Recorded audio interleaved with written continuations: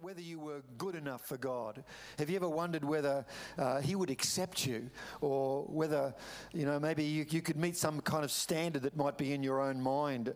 Maybe you thought, well, if people really knew what my history was, or if they knew where I'd been in my lifetime, they wouldn't be so welcoming or so accepting of me. But what about God accepting you? Maybe you've thought that, the barriers to entry are just too high. I can't quite make it. Maybe you thought that you had to, complete some sort of entrance exam for Christianity or for the kingdom of God. You've had those thoughts in your mind.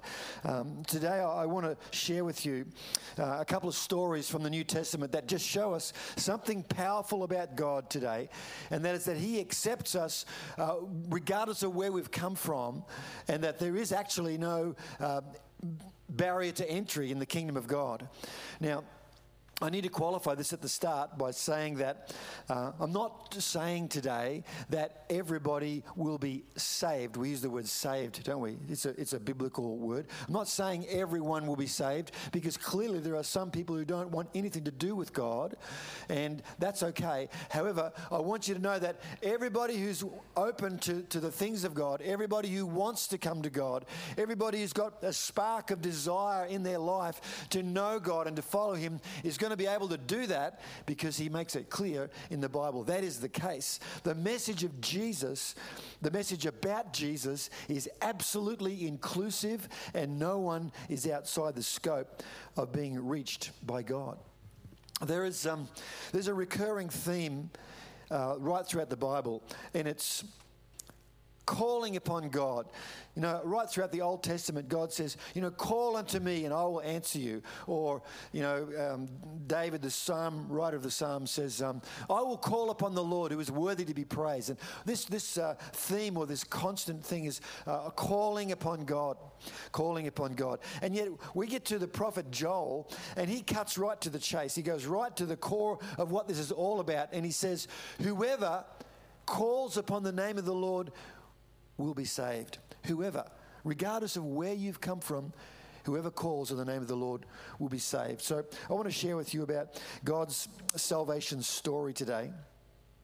That's not just for a few people, it's for all. But this guy called Nicodemus comes to Jesus, and we're going to read actually in a moment that passage of scripture that talks about this. He is the respectable, sophisticated guy, educated. He's part of the religious elite, as you might have figured out there. He's the kind of guy who always sits at the head table at functions. He's the guy who goes to the council meetings and gets asked for his opinion on all sorts of things. He's the guy that people look up to and always want to go and open the door for him, or ask him to go to the front of the queue, or things like that. He's the guy at the top of the stack, you might say. And he comes to Jesus late at night, one night. Let's read what it says in the Gospel of John, chapter 3, which is the same as we've just been watching. There was a man of the Pharisee sect, Nicodemus. That means a religious kind of a guy, a prominent leader among the Jews. Late one night, he visits Jesus and said, Rabbi, we all know you're a teacher straight from God. No one could do all the God-pointing, God-revealing acts you do if God weren't in on it. And I love this bit. Jesus cuts straight to the point. He said, you're absolutely right. Take it from me, unless a person is born from above, it's not possible to see what I'm pointing to God's kingdom. So it was an incredible encounter. Nicodemus, he'd heard of the miracles of Jesus, maybe even seen some firsthand. He'd heard Jesus teaching, and he knew there was something supernatural about it. You saw it on the video a few moments ago. And he wants a spiritual conversation with Jesus, but he's still afraid to be seen in public with Jesus. But I like the fact that Jesus goes to the point about being born again, that transformation of heart, of a person's inner life, that means everything in that person's life begins to change. That's what Jesus went to, and that's what we have to go to today. That's the main point of what I'm sharing about this morning, that it's not externals that really matter, it's what's happening in our heart on the inside of us. Now, I want us to go now for a few moments and talk about another encounter that someone had with Jesus, of a very different kind. And what's interesting about this is that these are in 2 consecutive chapters of the Gospel of John. That was John chapter 3. Now we're going to look at John chapter 4 and look at a story of when someone else meets Jesus. And it's a Samaritan woman. And, there's a lot of conjecture. The Samaritans weren't accepted by the Jewish people. They were like outcasts. And there's a lot of discussion about why they were outcasts from the Jewish people. But the fact is, we do know that there was about 1,000 years of history separating the Samaritans in the north from the people of Judea in the south. They didn't want anything to do with them, probably because the Samaritans had really rejected the law or parts of the law of God and had intermarried with other tribes. And the Jewish people were very protective of their, I'll say, racial purity. They wanted to think that they, because God had said, don't do that, okay? So it meant a lot to them. And so they were actually quite racist. Anyone else from another nation, and especially the Samaritans, because they had intermarried with other nations. And so they were like the worst kind of outcasts because they were neither one thing or the other.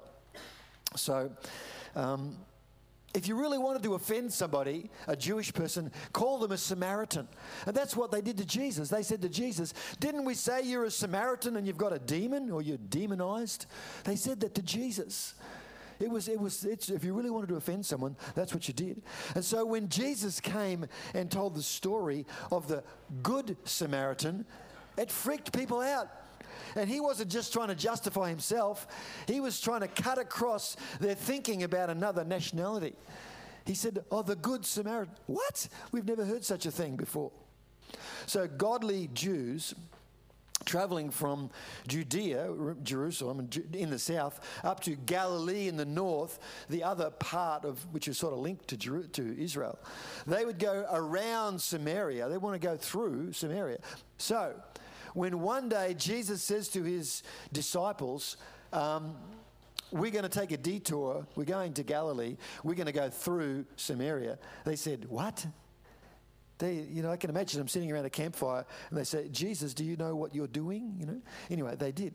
And let's read what happened when they went through Samaria. John chapter 4, verse 6. And it says, Jesus, worn out by the trip, sat down at the well. He's in Samaria, a little village called Sychar, a little village. And it was noon, 12 o'clock or midday. And a woman, a Samaritan, came to draw water. Jesus said, would you give me a drink of water? His disciples had gone to the village to buy food for lunch. The Samaritan woman, taken aback, said, well, how come you, a Jew, are asking me, a Samaritan woman, for a drink? The Jews in those days wouldn't be caught dead talking to Samaritans. As I said, it was just something they didn't do. But Jesus answered, if you knew the generosity of God and who I am, you would be asking me for a drink, and I would give you fresh living water. And then that scripture, that first part of that verse has really struck me in my heart. If we knew the generosity of God and who Jesus is, and I think, folks, that should be our key message. We should be saying that every day of our life. God, you are so good. You are so generous. And we just want to know more of who Jesus is. That should be our theme. That should be our main message. So it's the middle of the day. She comes to the well for water. And most commentators in this passage say the reason for that is probably because she wasn't accepted by the other women of the village. She was rejected by the other women of the village. So can you imagine how she felt? I mean, we're talking about a nation that had been rejected. And so she's been rejected by the people that have already been rejected. How would you feel? You wouldn't feel that good about yourself, would you? It wasn't long before her circumstances became clear, and we won't read the rest of this because the story is quite long, but just to say that Jesus began to say to her and explain to her about her life. He knew her whole life story, and he began to say, he began to read her mail, basically, and tell her about her history and about her life. She was, of course, freaked out by this, and she says, I see that you're a prophet. And what happened is she left there and went into the village, got all of her relatives or family, people she knew, brought them out, and Jesus spoke to them, and that whole village was transformed. That whole village was changed by that encounter with Jesus. So here's my point today, friends.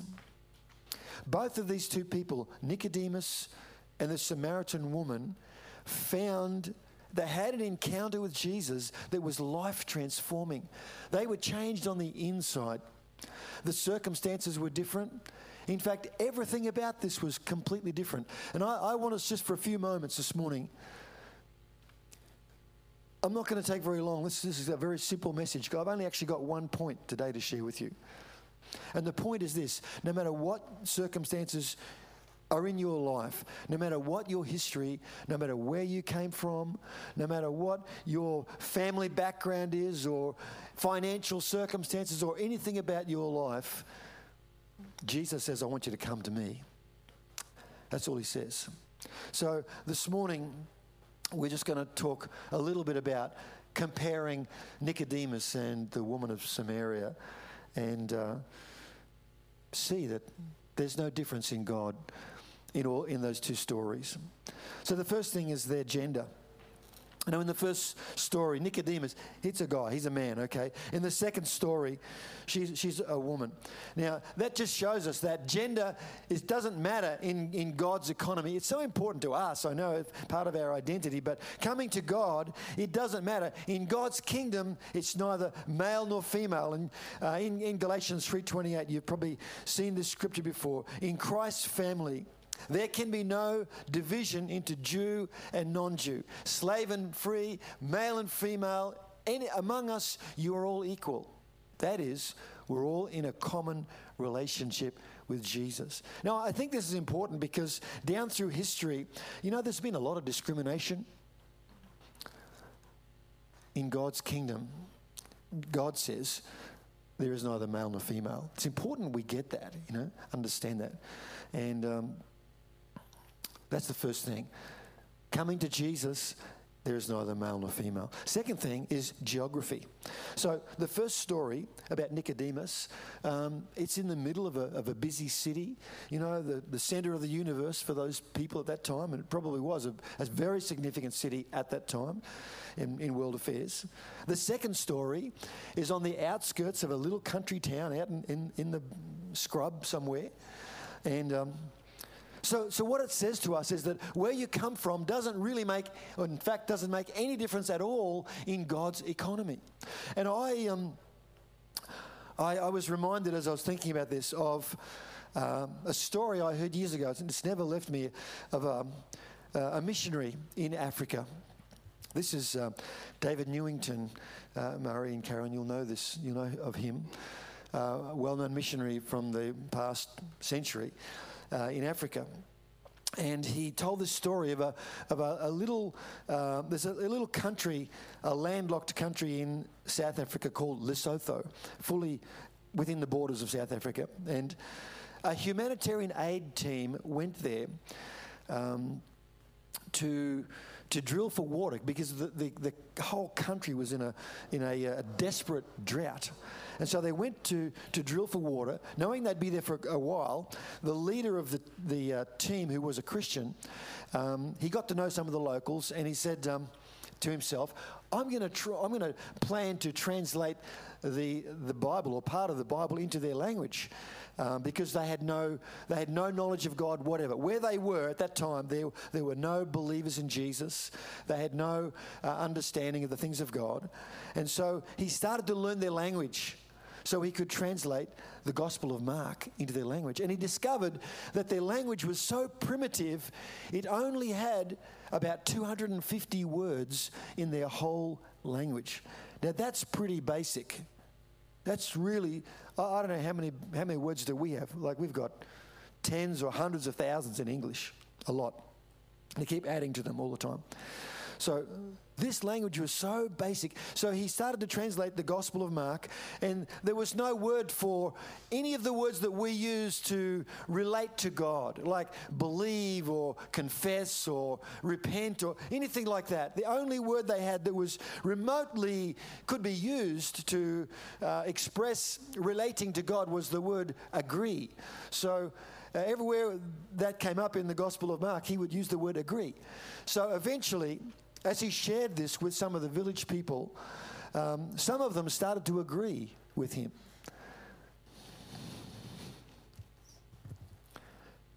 Some of them started to agree. And over time, the agreeers said, well, let's meet together. And so they built a little hut for the agreeers. Once a week, they could come together and agree together. And so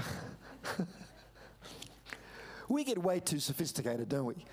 We have too much stuff. Let's face it, right? It has to be this way, it has to be that. No. They came together every week and they agreed together. And then you know what happened is because this land was deeply in drought, one day God met them.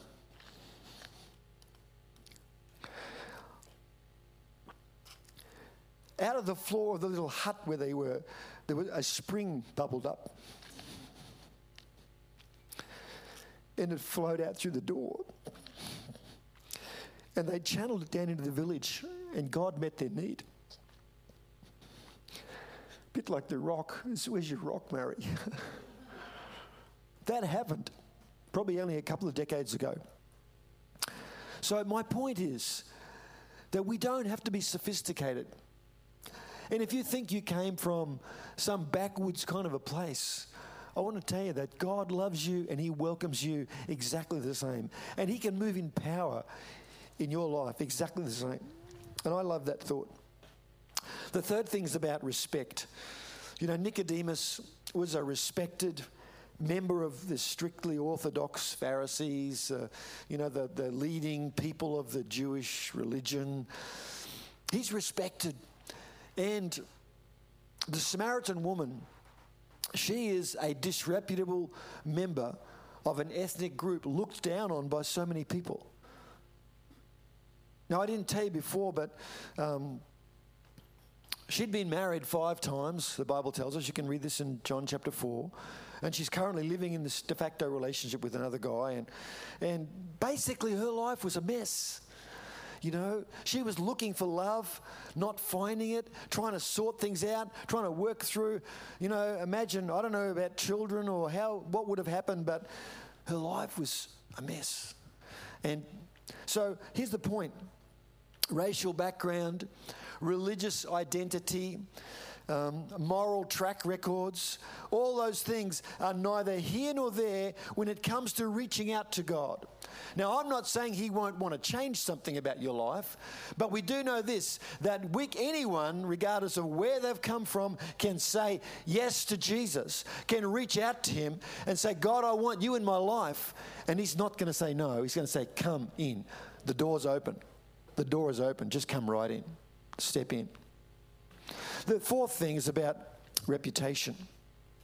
So the man, the guy, Nicodemus, he is named, and we know a bit about his history. The woman is unnamed. And so we don't know her name. So what that says is that reputation and standing in the community don't count for anything when it comes to the kingdom of God and being called into God's kingdom. It doesn't matter if you've got a string of letters after your name. You need 2 business cards to fit them all on. Or if you've never even been to school in your life. Nicodemus had position and power and influence. I was watching on TV last night. the new head of the Australian Olympic Committee has been appointed, whatever. And I thought, well, that's the sort of guy that Nicodemus would have been.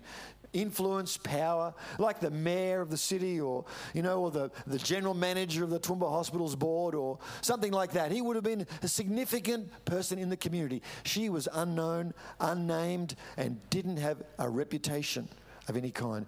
Jesus just welcomed her right into his kingdom, and that's exactly the same for us. Of course, not only that, in regard to reputation, there were reputations put at stake here. Nicodemus risks his reputation by speaking with Jesus. And Jesus risks his reputation by talking with a Samaritan woman. So, sometimes we can worry too much about our reputation. We can think too much about it. And God says, I just want you to come. I want you to come, and I want to transform your life.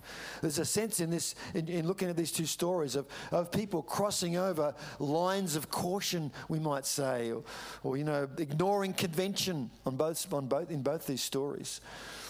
But reputation doesn't count for anything in the kingdom of God, in God's economy. The last point I want to make here is that who takes the initiative? Because in the first story, Nicodemus, we saw before, he comes to Jesus. And Nicodemus is reaching out. He comes secretly by night, true, but he's wanting to find and meet Jesus. Her story looked like a chance encounter.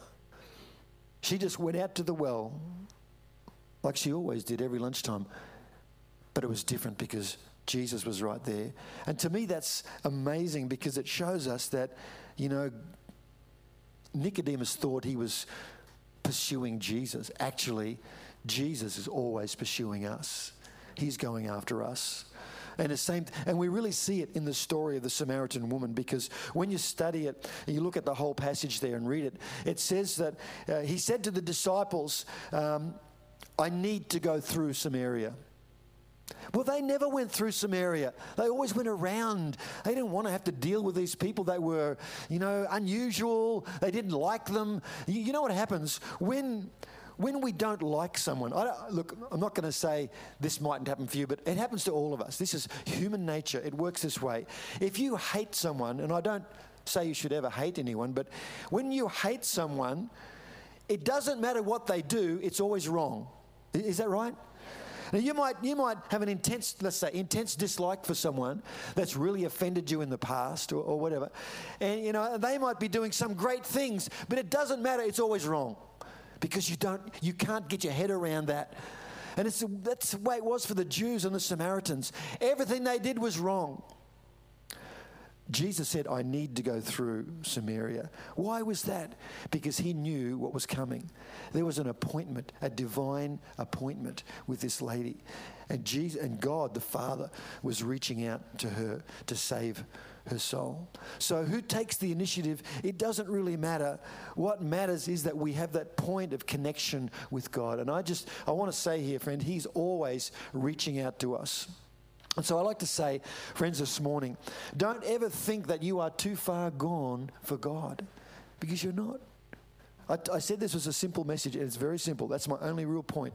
Don't ever think you're too far gone for God. And don't think that anyone else in your circle of influence, maybe family or friends, don't think that anyone else is too far gone. Maybe I won't share my story, my testimony with that person because they would never respond. You don't know. And you don't know what else is happening in their life at that time. You don't know what happened in their life this morning, that might have opened them up to the things of God. You don't know what crisis that person might really be going through right now. So don't ever think that anyone is too far gone for God, because they're not. I want to share with you as we come to close one more story. And Jesus told this story. It's in Luke chapter 14. It's a story of the dinner party, or the parable of the dinner party. And to reinforce this point that Jesus was making, Jesus followed up. Yes, there was once a man who threw a great dinner party and invited many. And when it was time for dinner, he sent out his servant to the invited guests saying, come on in the food's on the table. Well, what happened is the servants went out and they invited all the people that had previously been invited and said, come, come, come. And you know what? Every one of them made an excuse. Said, I'm sorry, I can't come. Oh, I'm just too busy at the moment. I just bought a block of land. I've got to go and see it. Sorry, I just got married. I just can't come. Or, I've just started a business. Can't come. And it's easy for us to make excuses, to not come. But let's read the rest of the story. It says, the servant reported back, so Master, I did what you commanded, and there's still room. And the servant had actually gone, previously the master had said to the servant, well, go out to the city and the streets of the city. And I don't know, I might have the scripture here. Let me have a look. Yeah, I've got it here. So the servant went back and told the master what had happened. He was outraged, told the servant, quickly go out into the city streets and alleys. Collect all who look like they need a square meal, all the misfits and homeless and down and out. Now, that's no one here, I know. All the misfits and homeless and down and out. You can lay your hands on and bring them here. The servant reported back, Master, I did what you commanded, and there's still room. The master said, then go out to the country roads. Whoever you find, drag them in. That's pretty strong language, don't you reckon? Pretty strong? Could you or would you do that? That's what Jesus said. Because this is it. I want my house full. Let me tell you, not one of those originally invited is going to get so much as a bite at my dinner party. I think for me, the key part is where it says here, I want my house full. And we need to understand that's in the heartbeat of God, that He is reaching out to people. He really is. I think we were praying in the prayer meeting this morning in there, that there'll be more people who are believers in the city like Toowoomba. We've got, 200,000 people. You know what? Radical. That would be a radical transformation, because in this city, there's only about every 10,000 people or something in Toowoomba, regularly attending churches anywhere. So if we had 100,000 people, that'd be 10 times what you ever see in any kind of church building. That'd be radical. We'd be out on the street. We'd be knocking out the wall.